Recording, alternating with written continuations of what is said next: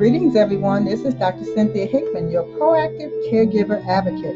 Thanks for joining me today. What can we take away from the word caregiving? The word caregiving is recognized as an action role, meaning that it's helping someone is the primary function. The individuals, often a part of a family, assist with helping loved ones navigate their personal world. Regardless of being paid or unpaid, the role demands admiration and gratitude. Wouldn't you agree?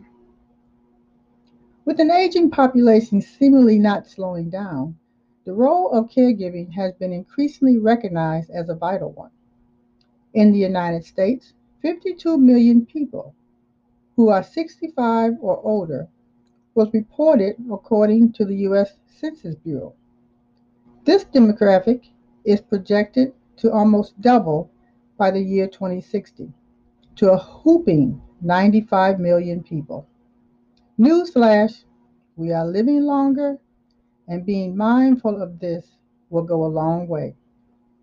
As COVID 19 has taken hold of our society, economically, the caregiving role has magnified.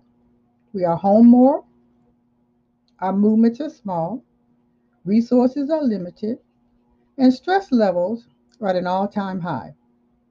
I will always remind us that we are our brother's keeper. What words can we put in our spirit to embrace serving others?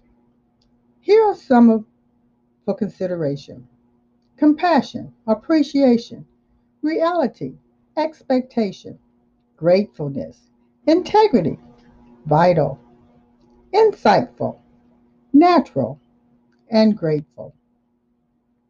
What can we take away from the word caregiving?